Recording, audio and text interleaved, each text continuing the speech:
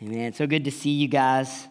This happens every once in a while. If you've been around church for a while, you know that stuff like this happens. This isn't the first time in my life I found out late on Saturday that I had to preach the next morning.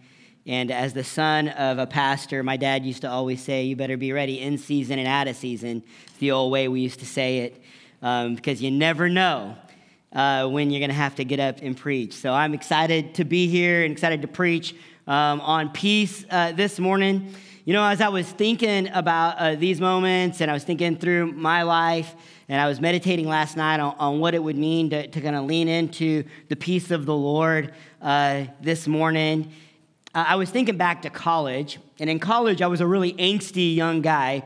You could probably imagine. I was just really pent up with a lot of energy. All right, I still have a lot of energy, but I was really pent up as a 18, 19-year-old young man in college.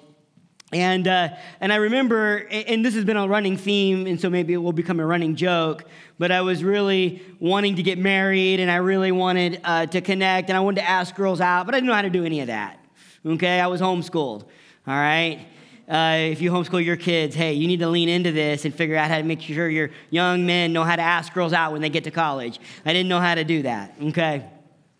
But I remember there was this girl I had a crush on named Allison. And I really, I had a crush on her. I didn't know how to tell her I liked her. I didn't know how to ask her out. But there was this thing a bunch of my friends were doing at the top of this kind of small mountain. We had these Ozark Mountains in Branson, Missouri. And they were going to go build a bonfire at the top of this mountain and hang out one weekend. And I thought, man, I'd really like to take Allison to that bonfire. You know, we're all going to be around that bonfire. It's going to be fun. We're going to hang out. I'd really like to get her to go do that. And so I just like, man, I just like sweated it out, man. I was stressing so bad. But I finally was able to like say, hey, I'm going to go to this bonfire. Are you going to go to the bonfire? Do you want to go to the bonfire together? I finally got those words out. She was like, sure. I was like, oh, man. I thought I was going to have an aneurysm, you know? Like, I'm going to die here. And so we went over to this place that I'd never been before, and I didn't realize that to get to the top of the mountain, we had to park down at this place, and then we were going to have to walk through these really thickly wooded area to get to the top, right? So now me and Allison are in the woods, walking through the woods for like a mile to get to the top of this place. So we finally get up there. It's glorious. It's great. Somehow we found it. You know, I was like, okay, everything's going great. And we're hanging out at the bonfire, and like as you do at bonfires, the sun goes down, it gets dark, people are like leaving, you're not paying attention, and then we had to leave. And so we started walking down the mountain. And this is the days before, you know, your iPhone, when you could just put your flashlight on, you know what I'm saying? I know a lot of you young people don't know what I'm talking about, but there was a day back in the day we didn't all have cell phones, okay? I got my first cell phone in grad school after college, and it wasn't an iPhone, okay? So I had no iPhone, no cell phone, and no flashlight. Hadn't been thinking ahead. So now I'm in the woods, in the country, and it's black. I mean, pitch black. I cannot see my hand in front of my face. But I'm walking with this girl that I've wanted to talk to for a while, but I'm scared. Can I get an amen? Like, I don't know how if you've ever been out in the woods in the dark, and you cannot, it's really kind of freaky to not be able to see your own hand in the dark. You know, you're like, all right, like, this is not good. I can't see my foot. I can't see where we're going. I know we have to go downhill. That's all I know for sure. But we're going downhill. I'm with this girl, and I'm really wanting to portray confidence, you know? Like, I got us. I got this. I'm thinking to myself, you know, hey, this could work out good for me. Maybe she's scared, and I'll be the strong guy that'll rescue us, you know? And so we're walking down, and I'm just portraying, of course, we're going to be fine, but I'm terrified in the dark and in the woods, right? And so we're walking down, and I'm just trying to keep it all in, you know? Not sure where we're going. I'm pretty disoriented because I can't see, and I'm super nervous around this girl. So it's like a bad combo. And we're coming down the mountain, and all of a sudden, I hear what sounds like a lion just roar right to my left. Now, Allison was standing on my left, and when I heard that roar, without thinking, I shoved Allison, and I bolted down the hill. Tripped, fell, bit the dust, and was laying there, heart racing, like I'm about to be eaten by some animal out here. And then a big flashlight shone into my eyes, and it was my buddy Joe. See, Joe thought it'd be funny to leave before me and Allison did and get down in the woods and wait for us to come and get us. And in that moment, all my confusion and fear, it couldn't hide anymore. It came bubbling out. I was not the hero. Allison's laying in the dirt, wondering where her hero went. We never got another date, just so you know. And I don't know about you, but that is kind of a metaphor for, I think, sometimes how it can feel in our daily lives, especially in the climate we live in today, where we feel uncertain about everything. I mean, just when we think we're confident about our health or confident about the world, way things are going to go in the world, then all of a sudden we realize that we're not in control and we're not certain what's going to happen next.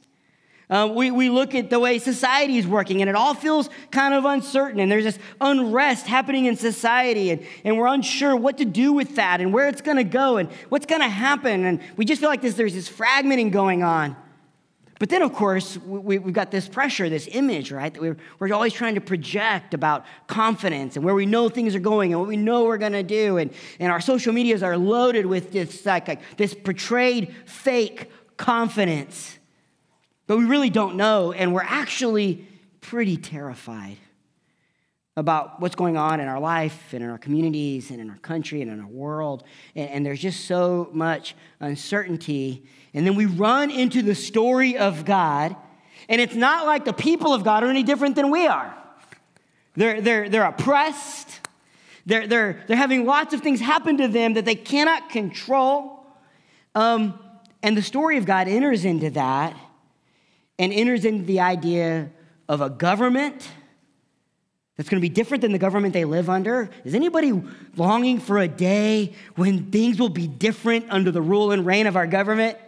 I don't care what political party you're under. We all kind of can feel the angst that things are not great.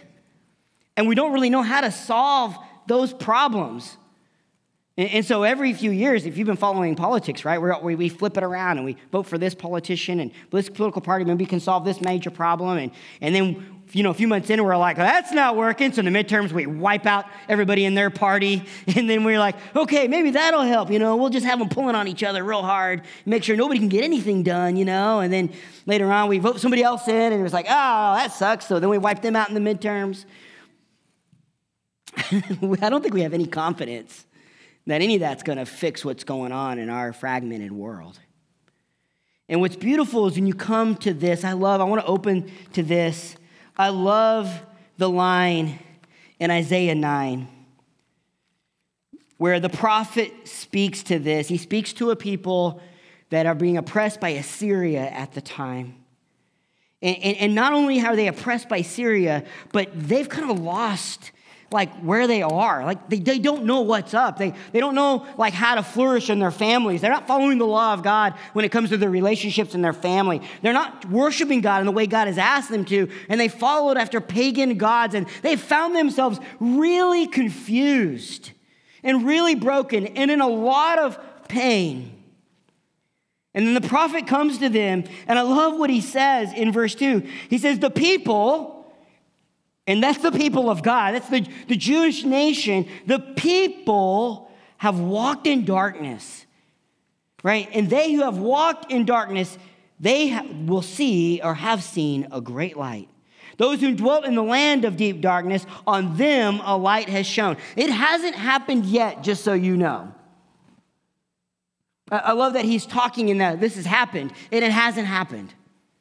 But he says this people who are in darkness, and darkness is really connected in the Bible to sin, paganism, lostness, confusion, the family This family that's supposed to be the safe place being ripped apart, and brothers hating each other and hating their fathers and their mothers, and things not going the way they're supposed to go. They've known darkness, but they've seen a great light, and a light has shone on them. Verse 3 says, you multiplied the nations, and you have increased its joy. Again, these people do not know that joy. It's the prophet saying, this is what's going to happen. You've increased its joy. They rejoice before you as with joy at the harvest, as they are glad when they divided the spoil. For the yoke of his burden and the staff of his oppressor and the rod of his oppressor you have broken. In other words, God, this oppression that we feel, you've broken it. And again, they haven't experienced this yet. This is the prophet speaking about the plan and the purpose of God. And here's what he says. For every boot of the tramping warrior in battle torment, or the noise of the chaos of the battle, and every garment rolled in blood will be burned as fuel for the fire. Verse 6, for to us a child is born, and to us a son is given, and the government shall be on his shoulder. So there's people that walk in darkness and in war and in battle and in oppression. There's coming a child. And then that child is going to have a government. He's going to have a rule and a reign. And his name shall be called Wonderful Counselor. Why Wonderful Counselor? Because the people are confused and they're in darkness and they don't know which way to go. You can see this. I see this all the time. I talk with people all the time, trying to navigate relationships, trying to navigate their relationship to work and their calling and God's purpose on their life. And there's so much confusion, and the culture just keeps throwing stuff at us that's more confusing than the last thing they said. And he says, hey, in the middle of all of this, oppression and brokenness and in darkness, there's a government coming, and his name will be Wonderful Counselor. He's going to have some stuff to say about which way is up. He's mighty God, the everlasting Father, the Prince of Peace. I love that. And of the increase of his government and of peace, there will be no end. On the throne of David and over his kingdom, to establish it, to uphold it with justice and righteousness from this time forward and forevermore. The zeal of the Lord of hosts will do that. I love verse 6 and 7, because verse 6 and 7 is the good news of Luke 2. We read Luke 2, the shepherds, right? They're hanging out, doing their thing with the sheep, and the angels show up, and the glory of the Lord shines around the shepherds, and they're afraid. The glory of the Lord is always terrifying, by the way. And the shepherds are afraid, and the angels say, don't be afraid. There's a Savior coming, Christ the Lord, and you're going to find him as a child and a baby, and his peace is going to spread over the earth to those who he is well pleased with. This is the good news that Luke talks about, that there's a ruler coming who's a counselor, our God, the Prince of Peace, and of the increase of his kingdom, of the increase of his rule, the growth of his rule will never end. And that's helpful because right now we're sitting here going, man, I don't know if I see the rule of the Lord over all things. And maybe just start with your own heart. Do you see the rule of the Lord over your own heart? In other words, when you look into your desires, to your hopes, to your dreams, are they shaped by the lordship of Christ over you? Is who he is and what he says and what his will is, are those things governing your heart, or do you have other things kind of pulling on it? And then if I just move from my heart, I go, wait, okay, God, where's the increase of your rule over my heart? When then I look over my relationships. Is the lordship of Christ ruling over my relationships? Is it ruling over my marriage? Is it dictating the way that we interact with one another and serve one another and love one another? And we might just get stuck in those two places and say, man, we're not seeing much of the rule of the Lord over me in these areas.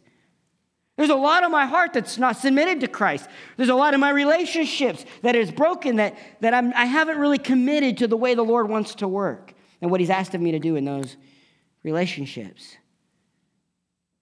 But those aren't the only two spheres we live in, right?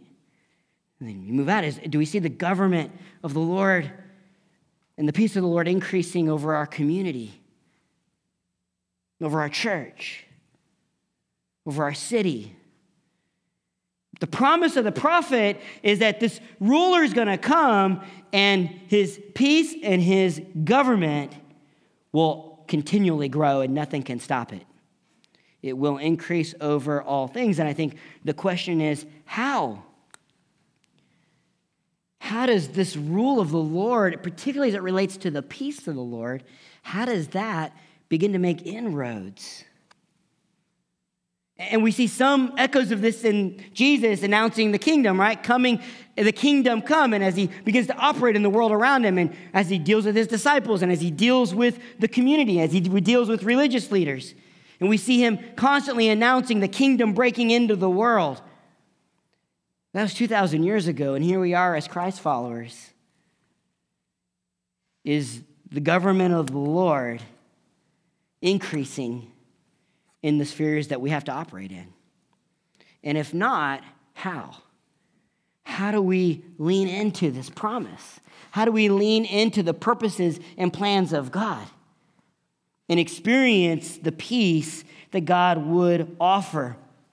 I want to look at these four areas I just mentioned: my own heart, our relationships, our communities, and the lordship of Christ over us directly. I want you to see this in Ephesians chapter 2, I think, to try to answer this question.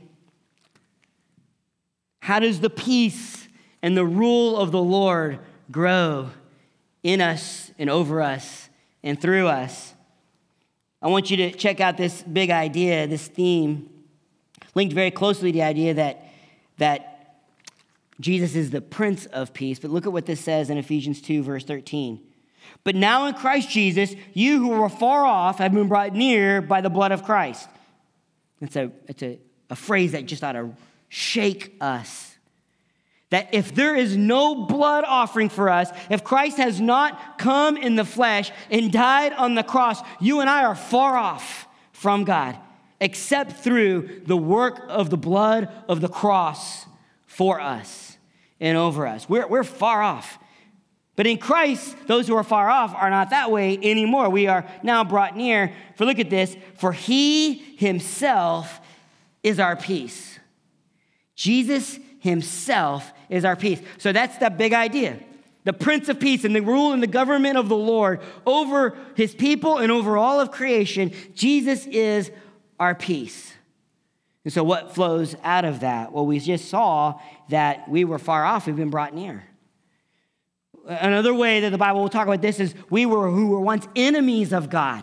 We were in rebellion with God. We were like the people of Israel in darkness, worshiping false gods, pursuing what we thought was right in our own eyes, choosing whatever value systems we thought would work for us. How often do you hear that?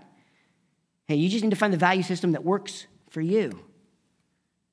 Problem with that is that usually in every case, when you begin to press into things that aren't the way God has designed them, all you find in that journey is pain and brokenness within your own heart and in the way you interact with every other relationship. And so he says, hey, you were an enemy. You were far off, but the blood of Christ has made you near. Look what it says next. He has made us both one and has broke down in his flesh the dividing wall of hostility. If you're in the room right now and Jesus is just kind of a byline, just a thought, you're not sure whether he's supposed to rule every part of your life, you're not just kind of in an okay zone. You're in enemy territory. You're in rebellion unless the blood of Christ has drawn you near. Unless you have seen the lordship of Christ and realize that there is no peace, no happiness, no satisfaction unless you are in him. If you try to find that or you're looking for that anywhere outside of Jesus, you're not just an okay person trying to figure things out. You're an enemy. But the cross has taken enemies and shifted enemies to being friends. The peace of the Lord, the real peace that everybody on planet Earth needs, is they need to be in peace with God. And they're not. And we weren't if we didn't know Jesus and when we didn't know Jesus. There's a lot of other kinds of peace that we can all be aware of. We can look outside the door and we can see all kinds of fractures. We can see generational fractures, ethnic fractures, political fractures, religious fractures. We can see all kinds of fractures outside of our door. None of them are as critical as you and I having peace in our relationship with God. None of them. The fracture under all the fractures is people rejected the glory of God and put themselves up as the ruler. And the cross has obliterated that hostility. And through faith in Christ, we can have peace through the blood of Jesus. And then he said that it wasn't just the peace that he gave us with God, but it's peace he gave us with each other. He made us both one. Now, who's he talking to here? He's talking to Jews and Gentiles who don't like each other. So imagine any group of people you can think of in our country, just in our little part of the world, and think of people who don't like each other. Jews and Gentiles like each other less than that. Where around here, we get subtle dislikes, so we just live in different neighborhoods. Subtle dislikes, so we just don't make friends with those kinds of people, or don't go to those parts of towns, or don't go to those schools, or... But in this time, you were overtly, obviously racist. If you were a Gentile, you didn't like a Jew, and if you were a Jew, you didn't like a Gentile. And if you were a Jew, you really believed that God had no purpose for Gentiles. They were dirty, they were disgusting, they were pagan. You didn't want to be touched by one. You wouldn't be found eating with one. And they sure as heck were not going to be part of the family of God. And Paul says, no, Jesus is our peace. And you, Jewish believer, were God's enemy. You, Gentile believer, you were God's enemy, but he obliterated the hostility through the cross. And he puts you in one. You know, if the cross can obliterate our hostility with God, which relationship are you not reconciled with right now that he can't fix? Have you ever thought about that? Like, if God can look at us and say, though you knew I was God, you decided you wanted to live for yourself, and yet through the cross, I'm going to gather you back to me. If God can reconcile us and all that we are and everything broken about us, if he can look at us and he can remove our shame and forgive every offensive thought of our heart and mind, if he can do that, what broken relationship are you in right now, or are you walking with right now that he can't reconcile? Paul would say nothing. There's no relationship that the gospel can't move to. When it is applied, when the rule and the peace of the Lord is applied, there is no relationship, it seems to say, that God can't build back together. For he himself is our peace, and he's in his flesh broken down the dividing wall of hostility by abolishing the law of commandments expressed in ordinances, that he might create in himself one new man in place of the two, so that Jews and Gentiles become one family, reconciled together. God has reconciled us, shifted us from enemies to friend, and he's built us together and made us a family. He took strangers and aliens and said, "You're fellow citizens of the saints," verse 19 says. And you're members of the household of God. So the rule and the reign of Christ has to deal with these two places first. It's got to deal with that we're in hostility with God, and that might be a wake-up call for somebody in the room this morning. That you've kind of just been a good moral person, you're kind of cruising, you're kind of hanging out, you come to church, but in terms of you and God, you think everything's good and that there's nothing you really have to do to submit to the lordship of Christ. And you definitely don't have to repent because you're a pretty good person. You need the peace of the Lord that comes through the blood of the cross. That's where you are. Or maybe you've looked at relationships around you and you've been like, hey, you know what? I'm fine. I'm good. Me and Jesus are good. I'm great. Everybody else can do their own thing. I don't need them. I don't need a relationship with my dad. It's fine. I don't need it. Stay over there. I don't need to fix that broken relationship with that person at work. It's fine. I don't need them. I'll do my job. I'll clock in. I'll clock out. I don't need them. It's fine. And what all those kinds of attitudes have in us is one is we don't want to shift, which means the gospel hasn't got to us and broken us yet. But we also don't believe in the power of the gospel to make peace with those that we have a broken relationship with. And Paul says, man, that gospel is doing this thing. That's the purpose of this gospel. It's obliterating hostility and putting us back in right relationship. These are the things that happen under the government of the Lord as his peace extends over us. You know, as I think about these two things, and I think about my relationship with other people and brokenness that needs to be healed, I think sometimes, man, I want to do that, but there's still like kind of this internal turmoil inside of me. And have you ever noticed that if you're not healthy inside, it's very hard to be healthy outside? Anybody notice that? And that sometimes, and this is just maybe helpful and maybe some grace for somebody in the room who goes, man, I want to fix that relationship. I'd love to reconcile there, but I'm still so wounded in here. I don't know how to do that. Like, I don't know how to operate in that way. I don't know how to move in that way because internally, I'm still kind of tore up. And I love Jesus, and I'm submitted to Christ, and I'm following him, but there's wounds and hurt and uncertainty inside of me that if I try to reconcile when that's still going on, I don't think it's going to go well. Does anybody relate to that? And I think what's beautiful when I think about that is I think, okay, that God has a personal peace for us where he wants to shift our anxieties and he wants to give us rest. He wants us to be able to be in this place of rest in who we are and in our identity with Christ so that from that place, that calm waters of rest, we can begin to love and reconcile with people we need to reconcile with. Look at what Philippians says. You guys know this verse, but I think it's amazing when you see the connection to the government and the rule of Jesus.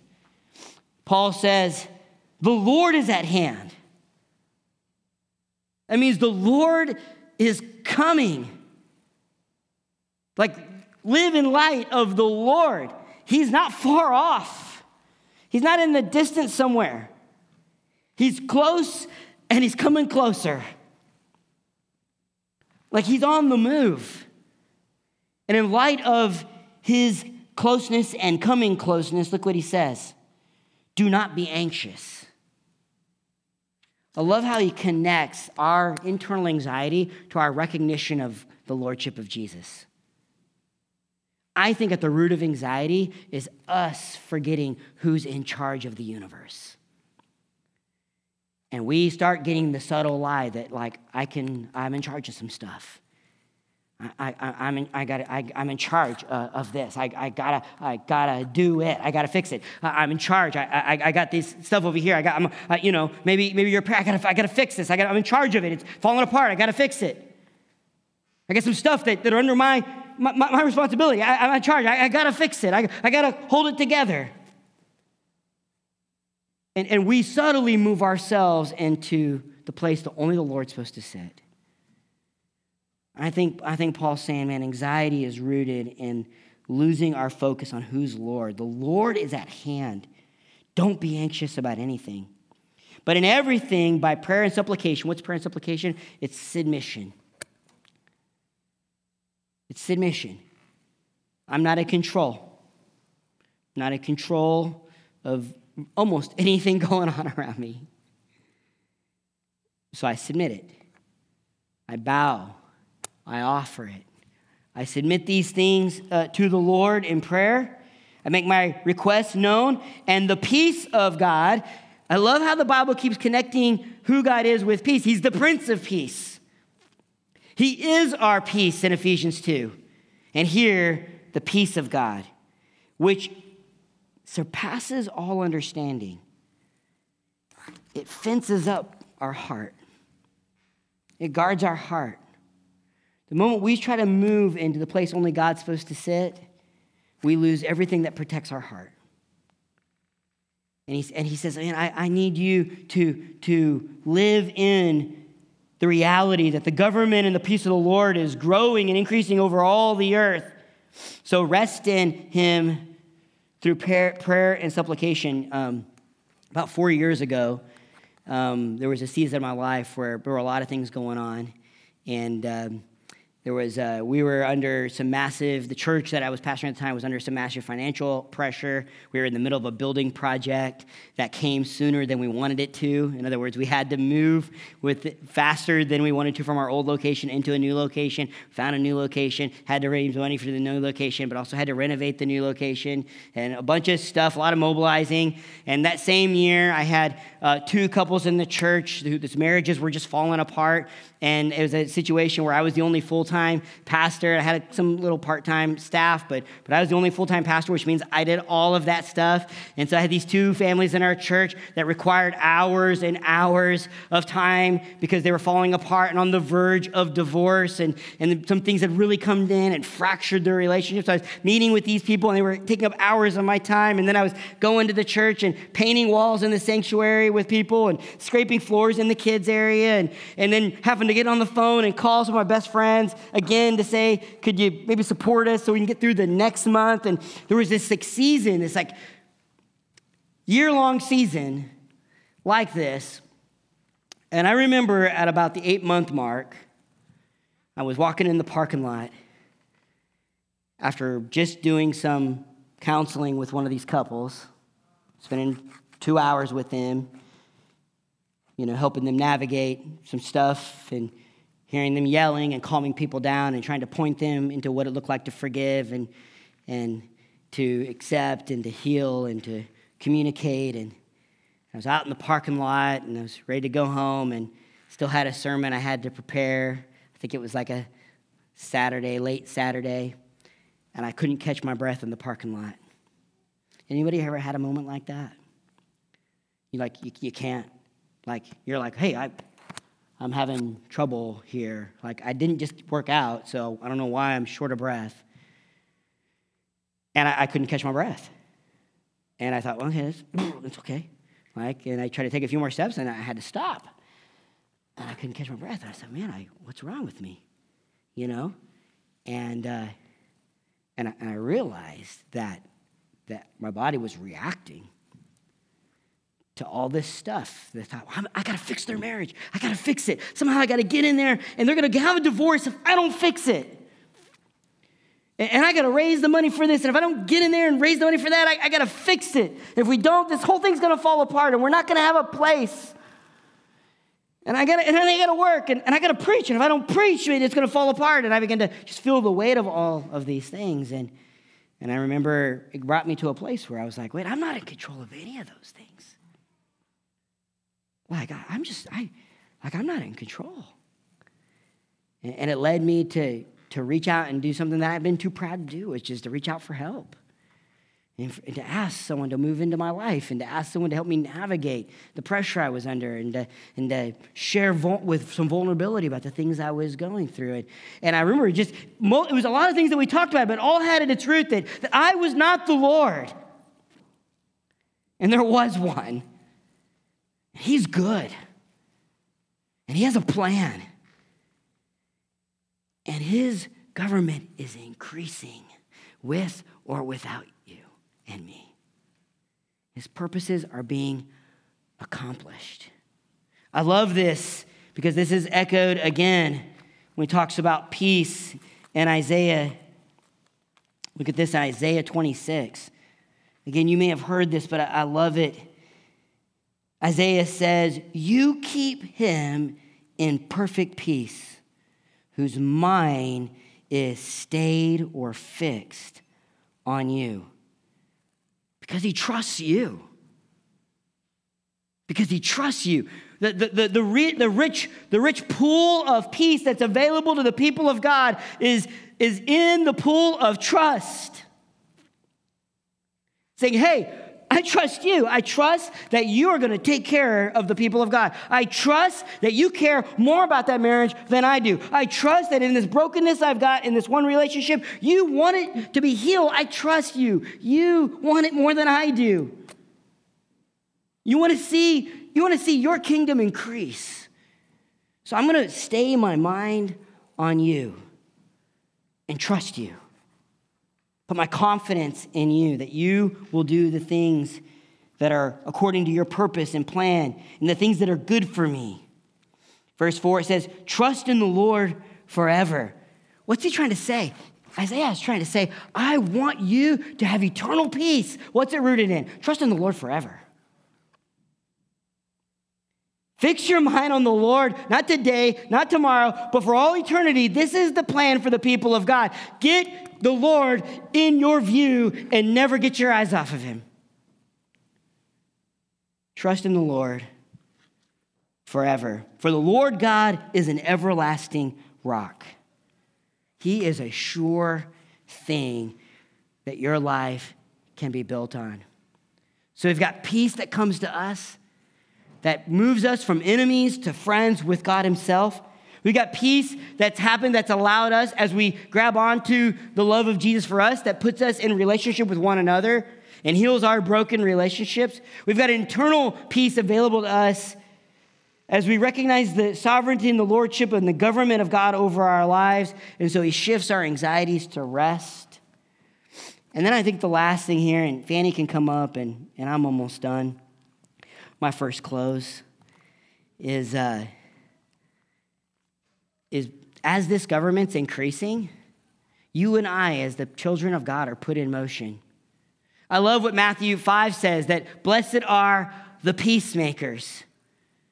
And I've always grabbed onto that, but I've always wondered, what does it mean as a person who's living in the kingdom of God, who wants to see the kingdom of God increase and expand on planet Earth? How do I operate as a peacemaker? I was, when all the George Floyd stuff happened and all the Black Lives Matters erupted all over the country, we had a bunch of them happening in Conway, Arkansas. And so I went to a Black Lives Matter march. And when I went to it, Conway is a fairly small town. It's probably 50,000 people. So when I got there, I had good friends that I went to the gym with that were police officers. They were all lining the street. And then I had good friends from my church, African Americans in my church, and also African Americans that I knew in the community. And they were all there, and I had never felt unrest the way that I felt unrest that day. I don't know if anybody experienced any of that during that time, but there was this sense of unrest that was like overcoming. And I got there and I just thought to myself, how do I act as a peacemaker in this place? As someone who's gripped by Jesus, how do I act as a peacemaker in this place?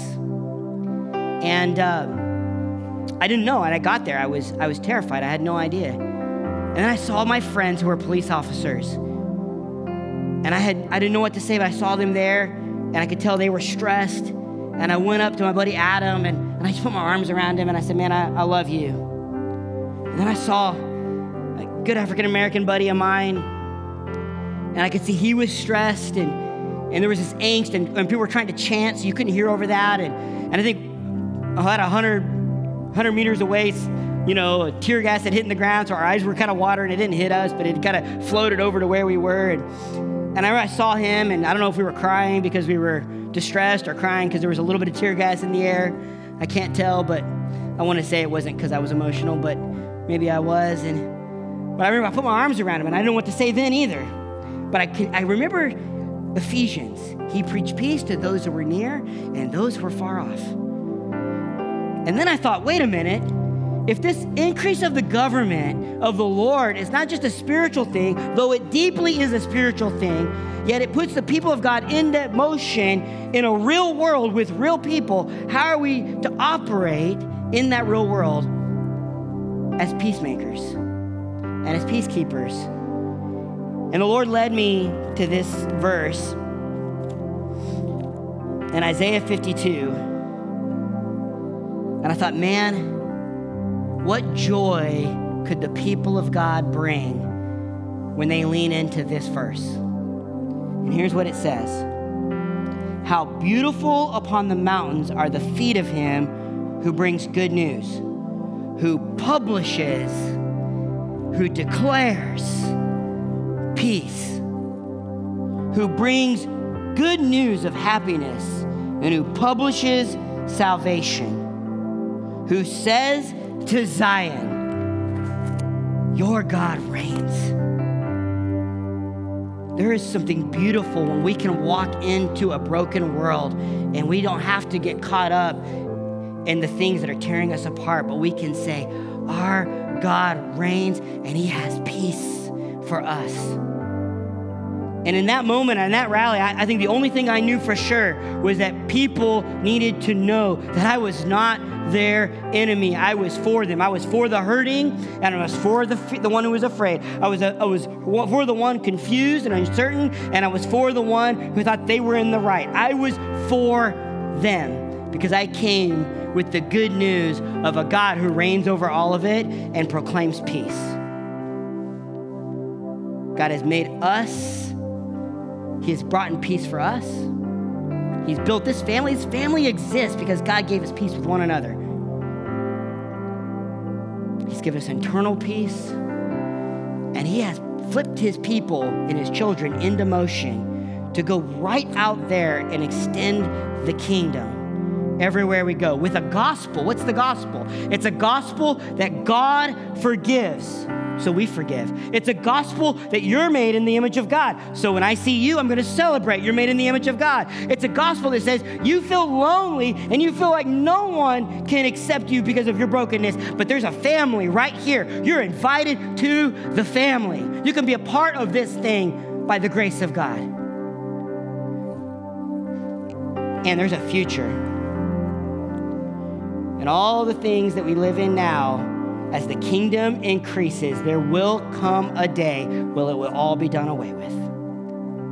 And you can have peace through the rule and reign of Jesus. So let's stand. We're going to respond in worship. And if there's confusion or turmoil, or something fractured inside of you. Maybe it's just a personal thing between you and God, or maybe it's something fractured in the person you're supposed to have the most intimate relationship with. In these moments as we respond, I would encourage you to first submit to Christ and then ask if his rule and reign would lead you to reconcile with these people you need to reconcile with. We got people who will pray for you on either side of the stage, the prayer team. And if you need someone to pray for you, go ahead and come up in these moments. But let's press into what God has provided when he entered into planet Earth 2,000 years ago through the work of Jesus. Let's do that right now.